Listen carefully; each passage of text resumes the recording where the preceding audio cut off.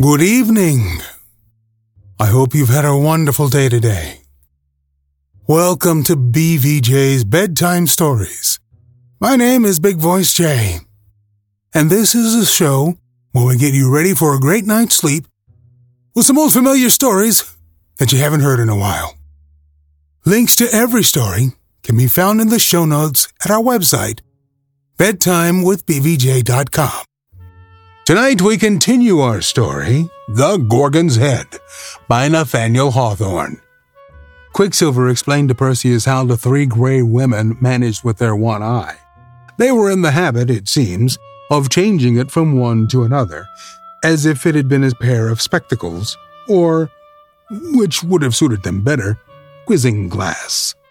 When one of the three had kept the eye a certain time, she took it out of the socket and passed it to one of her sisters, whose turn it might happen to be, and immediately clapped it into her own head and enjoyed a peep at the visible world. Thus it will easily be understood that only one of the three gray women could see, while the other two were in utter darkness, and moreover, at the instant when the eye was passing from hand to hand, neither of the poor old ladies was able to see a wink. I have heard of a great many strange things in my day, and have witnessed not a few, but none, it seems to me, that can compare with the oddity of these three gray women, all peeping through a single eye. So thought Perseus likewise, and was so astonished that he almost fancied his companion was joking with him, and that there were no such old women in the world. "You will soon find whether I tell the truth or no," observed Quicksilver. "Hark! Hush! Hist! Hist! Here they come now!" Perseus looked earnestly through the dusk of the evening, and there, sure enough, at no great distance off, he descried the three gray women. The light being so faint he could not well make out what sort of figures they were, only he discovered that they had long gray hair, and as they came nearer, he saw that two of them had but the empty socket of one eye in the middle of their foreheads. But in the middle of the third sister's forehead, there was a very large, bright, and piercing eye, which sparkled like a great diamond in a ring, and so penetrating did it seem to be, that Perseus could not help thinking it must possess the gift of seeing in the darkest midnight just as perfectly as at noonday. The sight of three persons' eyes was melted and collected into that single one. Thus the three old dames got along about as comfortably, upon the whole, as if they could all see at once. She who chanced to have the eye in her forehead led the other two by the hands, peeping sharply about her all the while, insomuch that Perseus dreaded lest she should see right through the thick clump of bushes, behind which he and Quicksilver had hidden themselves. My stars! It was positively terrible to be within reach of so very sharp an eye. But before they reached a clump of bushes, one of the three gray women spoke. "Sister Scarecrow," cried she, "you have had the eye long enough. It is my turn now." "Let me keep it a moment longer, Sister Nightmare," answered Scarecrow. "I thought I had a glimpse of something behind that thick bush." "Well, and what of that?" retorted Nightmare peevishly. "Can't I see into a thick bush as easily as yourself? The eye is mine as well as yours, and I know the use of it as well as you, or maybe a little better. I insist upon taking a peep immediately." But here the third sister, whose name was Shakejoint, began to complain, and said that it was her turn to have the eye, and that Scarecrow and Nightmare wanted to keep it all to themselves. To end the dispute, old Dame Scarecrow took the eye out of her forehead and held it forth in her hand. "Take it, one of you," cried she, "and quit this foolish quarreling. For my part, I shall be glad of a little thick darkness. Take it quickly, however, or I must clap it into my own head again." Accordingly, both Nightmare and Shakejoint stretched out their hands groping eagerly to snatch the eye out of the hand of Scarecrow. But being both alike blind, they could not easily find where Scarecrow's hand was, and Scarecrow, being now just as much in the dark as Shakejoint and Nightmare, could not at once meet either of their hands in order to put the eye into it. Thus, as you will see with half an eye, my wise little auditors, those good old dames had fallen into a strange perplexity. For though the eye shone and glistened like a star as Scarecrow held it out, yet the Grey Women caught not the least glimpse of its light, and were all three in utter darkness, from too impatient a desire to see. Quicksilver was so much tickled at beholding Shakejoint and Nightmare both groping for the eye and each finding fault with Scarecrow and one another, that he could scarcely help laughing aloud. "Now is your time," he whispered to Perseus. "Quick, quick, before they can clap the eye into either of their heads, rush out upon the old ladies and snatch it from Scarecrow's hands." In an instant, while the three Grey Women were still scolding each other, Perseus leaped from behind the clump of bushes and made himself master of the prize. The marvelous eye, as he held it in his hand, shone very brightly, and seemed to look up into his face with a knowing air, and an expression as if it would have winked, had it been provided with a pair of eyelids for that purpose. But the Grey Women knew nothing of what had happened, and each supposing that one of her sisters was in possession of the eye, they began their quarrel anew. At last, as Perseus did not wish to put those respectable dames to greater inconvenience than what was really necessary, he thought it right to explain the matter. "My good ladies," said he, "pray do not be angry with one another. If anybody's in fault, it is myself, for I have the honor to hold your very brilliant and excellent eye in my own hand." "You? You have our eye? And who are you?" screamed the three Grey Women, all in a breath. They were terribly frightened, of course, at hearing a strange voice, and discovering that their eyesight had got into the hands of they could not guess whom. "Oh, what shall we do, sisters? What shall we do? We are all in the dark. Give us our eye. Give us our one precious solitary eye. You have two of your own. Give us our eye." "Tell them," whispered Quicksilver to Perseus, "that they shall have back the eye as soon as they direct you where to find the nymphs who have the flying slippers, the magic wallet, and the helmet of darkness."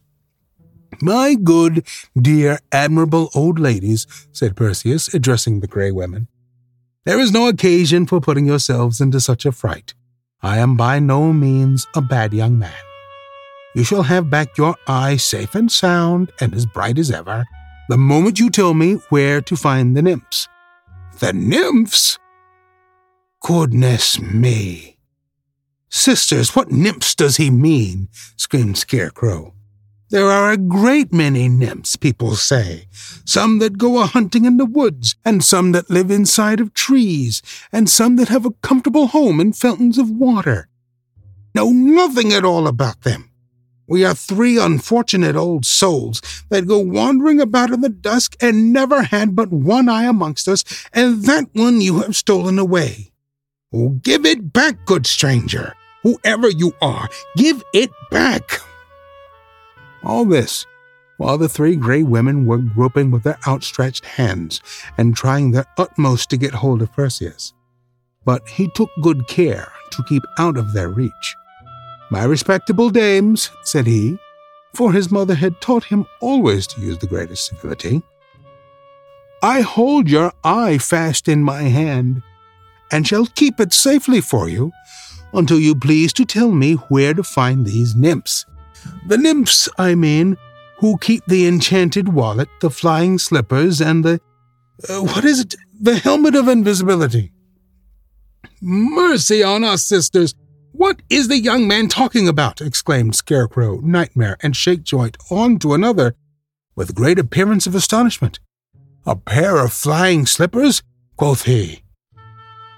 His heels would quickly fly higher than his head if he was silly enough to put them on. And a helmet of invisibility? How could a helmet make him invisible unless it were big enough for him to hide under it? And an enchanted wallet? What sort of a contrivance may that be, I wonder? No, good stranger, we can tell you nothing of these marvelous things. You have 2 eyes of your own, and we have but a single one amongst us 3. You can find such wonders better than 3 blind old creatures like us. Perseus, hearing them talk in this way, began really to think that the Grey Women knew nothing of the matter. And as it grieved him to have put them to so much trouble, he was just on the point of restoring their eye and asking pardon for his rudeness in snatching it away. But Quicksilver caught his hand. "Don't let them make a fool of you," said he. "Those 3 Grey Women are the only persons in the world that can tell you where to find the nymphs, and unless you get that information, you will never succeed in cutting off the head of Medusa with the snaky locks. Keep fast hold of that eye, and all will go well." As it turned out, Quicksilver was in the right. There are but few things that people prize so much as they do their eyesight, and the Grey Women valued their single eye as highly as if it had been 6, which was the number they ought to have had. Finding that there was no other way of recovering it, they at last told Perseus what he wanted to know. No sooner had they done so, than he immediately, and with the utmost respect, clapped the eye into the vacant socket in one of their foreheads, thanked them for their kindness, and bade them farewell.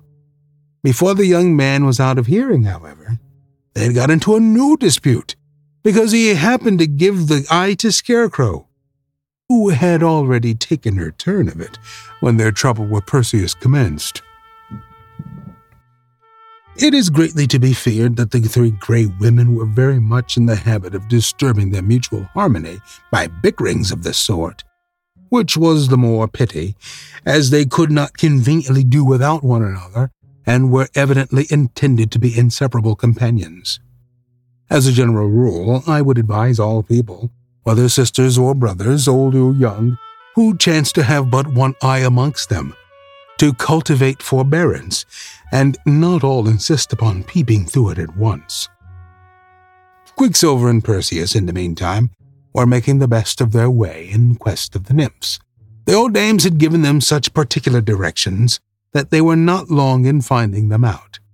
They proved to be very different persons from Nightmare Shakejoint and Scarecrow, for instead of being old, they were young and beautiful. And instead of one eye amongst the sisterhood, each nymph had 2 exceedingly bright eyes of her own, with which she looked very kindly at Perseus. They seemed to be acquainted with Quicksilver, and when he told them the adventure which Perseus had undertaken, they made no difficulty about giving him the valuable articles that were in their custody. In the first place, they brought out what appeared to be a small purse made of deerskin, and curiously embroidered, and bade him be sure and keep it safe. This was the magic wallet. The nymphs next produced a pair of shoes, or slippers, or sandals, with a nice little pair of wings at the heel of each. "Put them on, Perseus," said Quicksilver. "You will find yourself as light-heeled as you can desire for the remainder of our journey."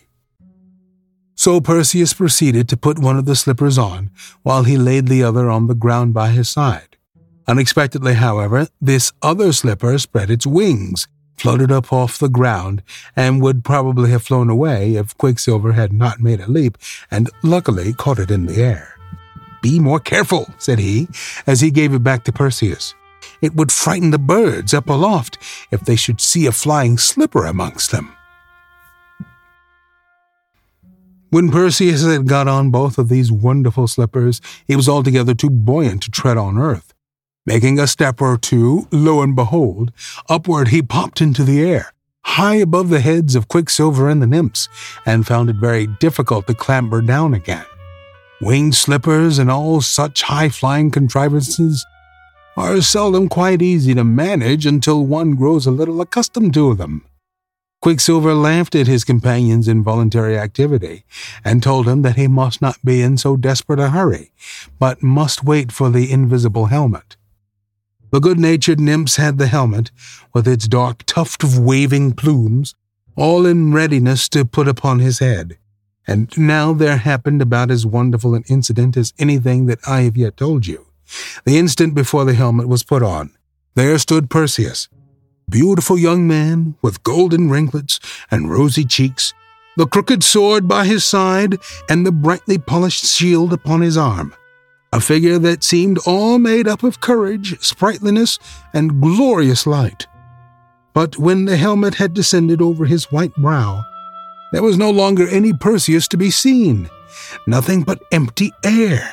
Even the helmet that covered him with its invisibility had vanished. "Where are you, Perseus?" asked Quicksilver. "Why, here, to be sure," answered Perseus very quietly, although his voice seemed to come out of the transparent atmosphere. "Just where I was a moment ago. Don't you see me?" "No, indeed," answered his friend. "You are hidden under the helmet. But if I cannot see you, neither can the Gorgons. Follow me, therefore, and we will try your dexterity in using the winged slippers." With these words, Quicksilver's cap spread its wings, as if his head were about to fly away from his shoulders, but his whole figure rose slightly into the air, and Perseus followed. By the time they had ascended a few hundred feet, the young man began to feel what a delightful thing it was to leave the dull earth so far beneath him, and to be able to flit about like a bird.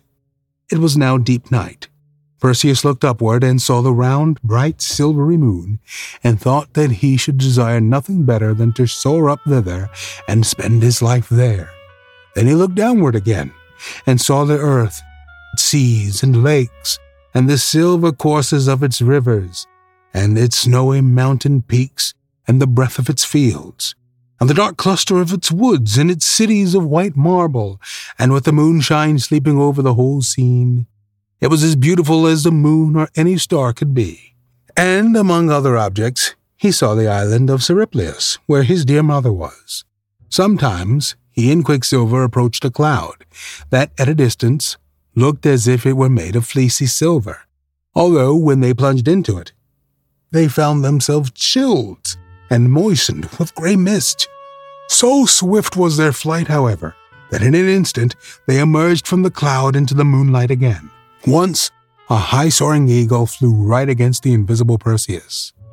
The bravest sights were the meteors that gleamed suddenly out, as if a bonfire had been kindled in the sky, and made the moonshine pale for as much as 100 miles around them. As the two companions flew onward, Perseus fancied that he could hear the rustle of a garment close by his side, and it was on the side opposite to the one where he beheld Quicksilver. Yet only Quicksilver was visible. "Whose garment is this?" inquired Perseus. "That keeps rustling close beside me in the breeze." "Oh, it is my sister's," answered Quicksilver. "She is coming along with us, as I told you she would. We could do nothing without the help of my sister. You have no idea who she is. She has such eyes, too.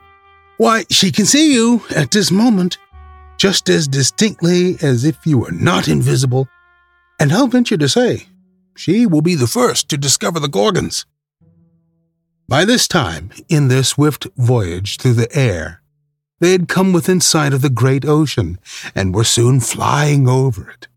Far beneath them, the waves tossed themselves tumultuously in mid-sea, or rolled a white surf line upon the long beaches, or foamed against the rocky cliffs, with a roar that was thunderous in the lower world, although it became a gentle murmur like the voice of a baby half asleep before it reached the ears of Perseus.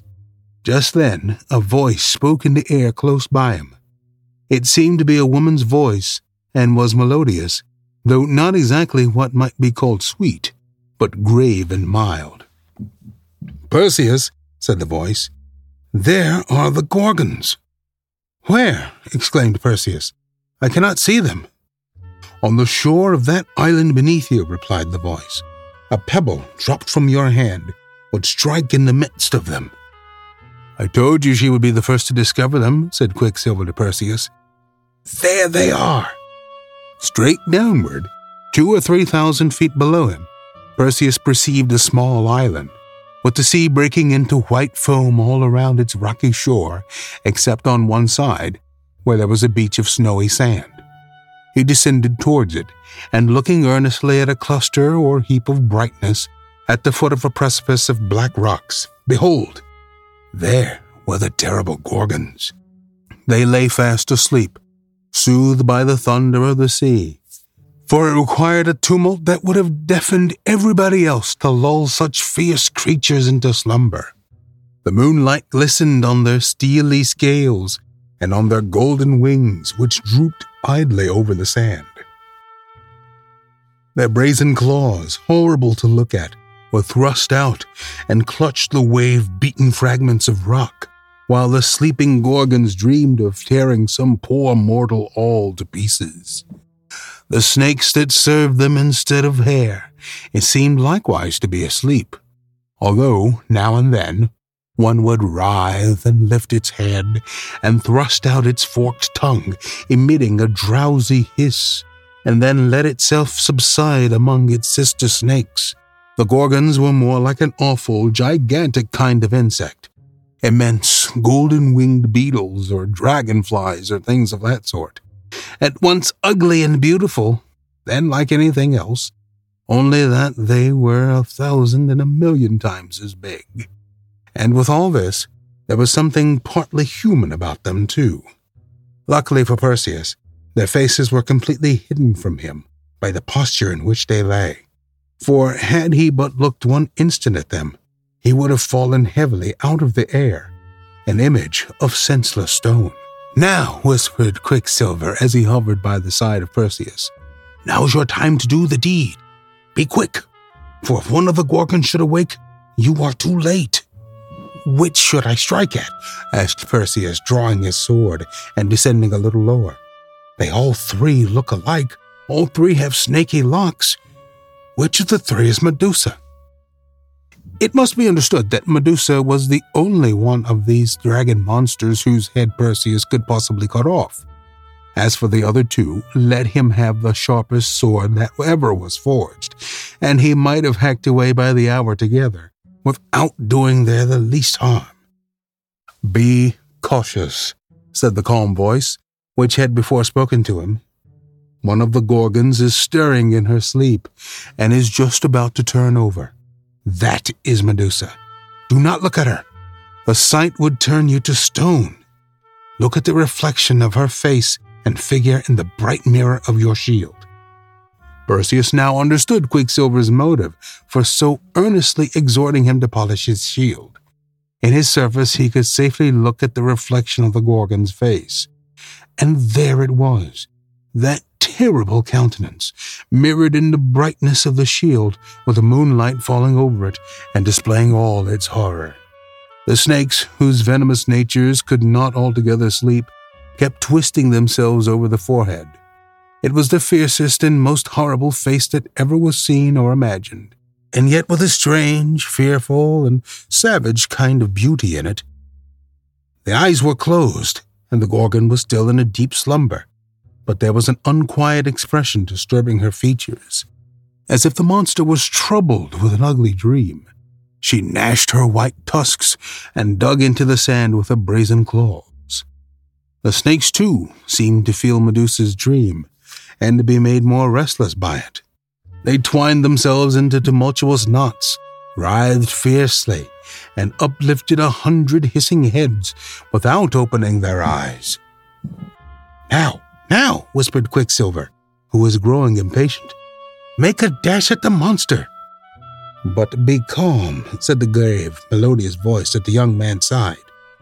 "Look in your shield as you fly downward, and take care that you do not miss your first stroke." Perseus flew cautiously downward, still keeping his eyes on Medusa's face as reflected in his shield.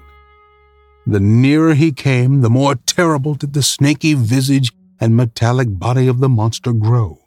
At last, when he found himself hovering over her within arm's length, Perseus uplifted his sword, while at the same instant each separate snake upon the Gorgon's head stretched threateningly upward, and Medusa unclosed her eyes.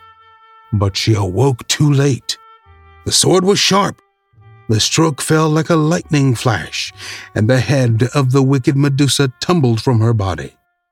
"Admirably done!" cried Quicksilver. "Make haste and clap the head onto your magic wallet." To the astonishment of Perseus, the small embroidered wallet which he had hung about his neck, which had hitherto been no bigger than a purse, grew all at once large enough to contain Medusa's head.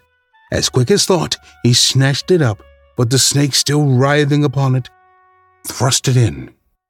"Your task is done," said the calm voice. "Now fly, for the other Gorgons will do their utmost to take vengeance for Medusa's death." It was indeed necessary to take flight, for Perseus had not done the deed so quietly, but that the clash of his sword, and the hissing of the snakes, and the thump of Medusa's head as it tumbled upon the sea-beaten sand, awoke the other two monsters. There they sat for an instant, sleepily rubbing their eyes with their brazen fingers, while all the snakes on their heads reared themselves on end with surprise, and with venomous malice against they know not what. But when the Gorgons saw the scaly carcass of Medusa, headless, and her golden wings all ruffled and half spread out on the sand, it was really awful to hear what yells and screeches they set up. And then the snakes! They set forth 100-fold hiss, with one consent, and Medusa's snakes answered them out of the magic wallet. No sooner were the Gorgons broad awake than they hurtled upward into the air, brandishing their brass talons, gnashing their horrible tusks, and flapping their huge wings so wildly that some of the golden feathers were shaken out and floated down upon the shore. And there, perhaps, those very feathers he scattered till this day. Up rose the Gorgons, as I tell you, staring horribly about in hopes of turning somebody to stone. Had Perseus looked them in the face, or had he fallen into their clutches, his poor mother would never have kissed her boy again. But he took care to turn his eyes another way, and as he wore the helmet of invisibility, the Gorgons knew not in what direction to follow him, nor did he fail to make the best use of the winged slippers by soaring upward a perpendicular mile or so. At that height, when the screams of those abominable creatures sounded faintly beneath him, he made a straight course for the island of Seriphus, in order to carry Medusa's head to King Polydectes.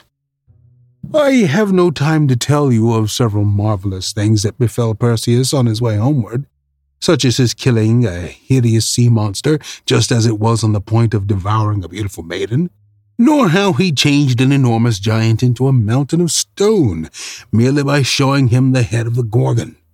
If you doubt this latter story, you may make a voyage to Africa some day or other, and see the very mountain, which is still known by the ancient giant's name. Finally, our brave Perseus arrived at the island where he expected to see his dear mother. But during his absence, the wicked king had treated Danae so very ill that she was compelled to make her escape, and had taken refuge in a temple, where some good old priests were extremely kind to her. These praiseworthy priests and the kind-hearted fisherman, who had first shown hospitality to Danae and little Perseus when he found them afloat in the chest, seemed to have been the only persons on the island who cared about doing right. All the rest of the people, as well as King Polydectes himself, were remarkably ill-behaved, and deserved no better destiny than which was about to happen. Not finding his mother at home, Perseus went straight to the palace, and was immediately ushered into the presence of the king. Polydectes was by no means rejoiced to see him, for he had felt almost certain, in his own evil mind, that the Gorgons would have torn the poor young man to pieces, and would have eaten him up out of the way. However, seeing him safely returned, he put the best face he could upon the matter, and asked Perseus how he had succeeded. "Have you performed your promise?" inquired he. "Have you brought me the head of Medusa with the snaky locks? If not, young man, it will cost you dear, for I must have a bridal present for the beautiful Princess Hippodamia, and there is nothing else that she would admire so much." Yes, please, your majesty, answered Perseus in a quiet way, as if it were no very wonderful deed for such a young man as he to perform. I have brought you the Gorgon's head, snaky locks and all. Indeed! Pray let me see it, quoth King Polydectes. It must be a very curious spectacle, if all that travellers tell about it to be true. Your majesty is in the right, replied Perseus. It is really an object that will be pretty certain to fix the regards of all who look at it. And if your majesty think fit, I will suggest that a holiday be proclaimed, and that all your majesty's subjects be summoned to behold this wonderful curiosity. Few of them, I imagine, have seen a Gorgon's head before, and perhaps never may again. The king well knew that his subjects were an idle set of reprobates, and very fond of sightseeing, as idle persons usually are. So he took the young man's advice and sent out heralds and messengers in all directions to blow the trumpet at the street corners and at the marketplaces and wherever two roads meet, and summon everybody to court. Thither, accordingly, came a great multitude of good-for-nothing vagabonds, all of whom, out of pure love of mischief, would have been glad if Perseus had met with some ill hap in his encounter with the Gorgons.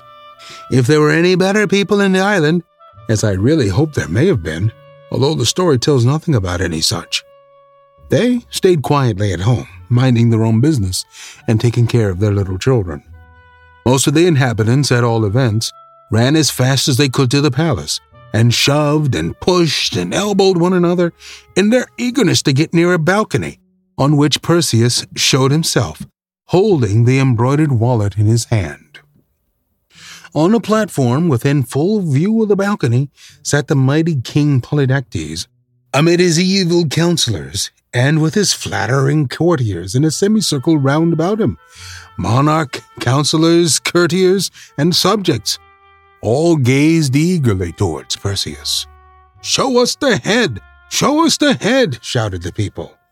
And there was a fierceness in their cry, as if they would tear Perseus to pieces, unless he should satisfy them with what he had to show. "Show us the head of Medusa with the snaky locks!" A feeling of sorrow and pity came over the youthful Perseus.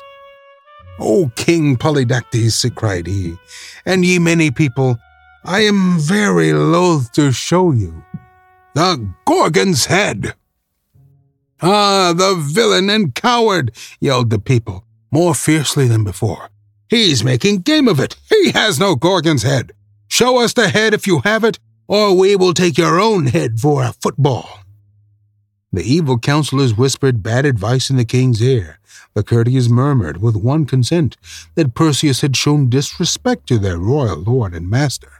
And the great King Polydectes himself waved his hand, and ordered him, with a stern, deep voice of authority, on his peril, to produce the head.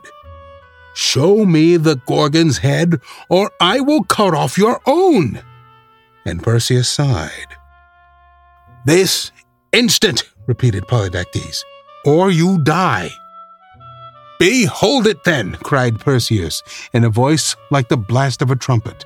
And suddenly, holding up the head, not an eyelid had time to wink before the wicked King Polydectes, his evil counselors, and all his fierce subjects were no longer anything but the mere images of a monarch and his people. They were all fixed forever in the look and attitude of that moment.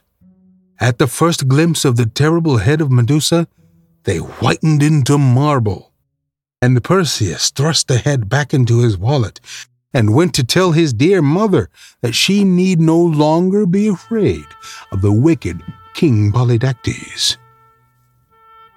"Is that not a very fine story?" asked Eustace.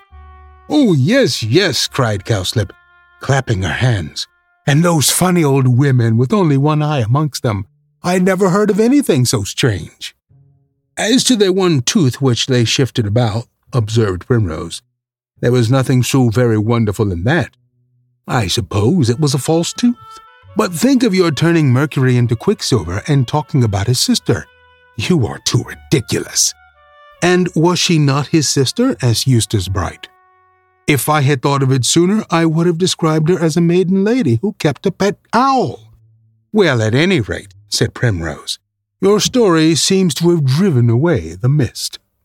And indeed, while the tale was going forward, the vapors had been quite exhaled from the landscape.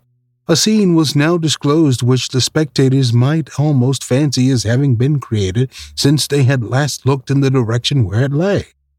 About half a mile distant in the lap of the valley, now appeared a beautiful lake, which reflected a perfect image of its own wooded banks and of the summits of the more distant hills. It gleamed in glassy tranquility, without the trace of a winged breeze on any part of its bosom.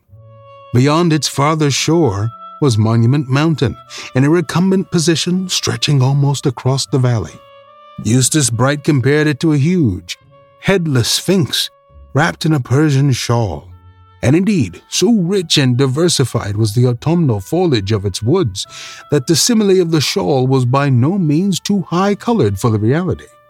In the lower ground, between Tanglewood and the lake, the clumps of trees and borders of woodland were chiefly golden-leaved or dusky brown, as having suffered more from frost than the foliage on the hillside. Over all this scene there was a genial sunshine, intermingled with a slight haze, which made it unspeakably soft and tender. Oh, what a day of summer was it going to be! The children snatched their baskets and set forth, with hop, skip, and jump, and all sorts of frisks and gambols, while Cousin Eustace proved his fitness to preside over the party, by outdoing all their antics, and performing several new capers which none of them could ever hope to imitate.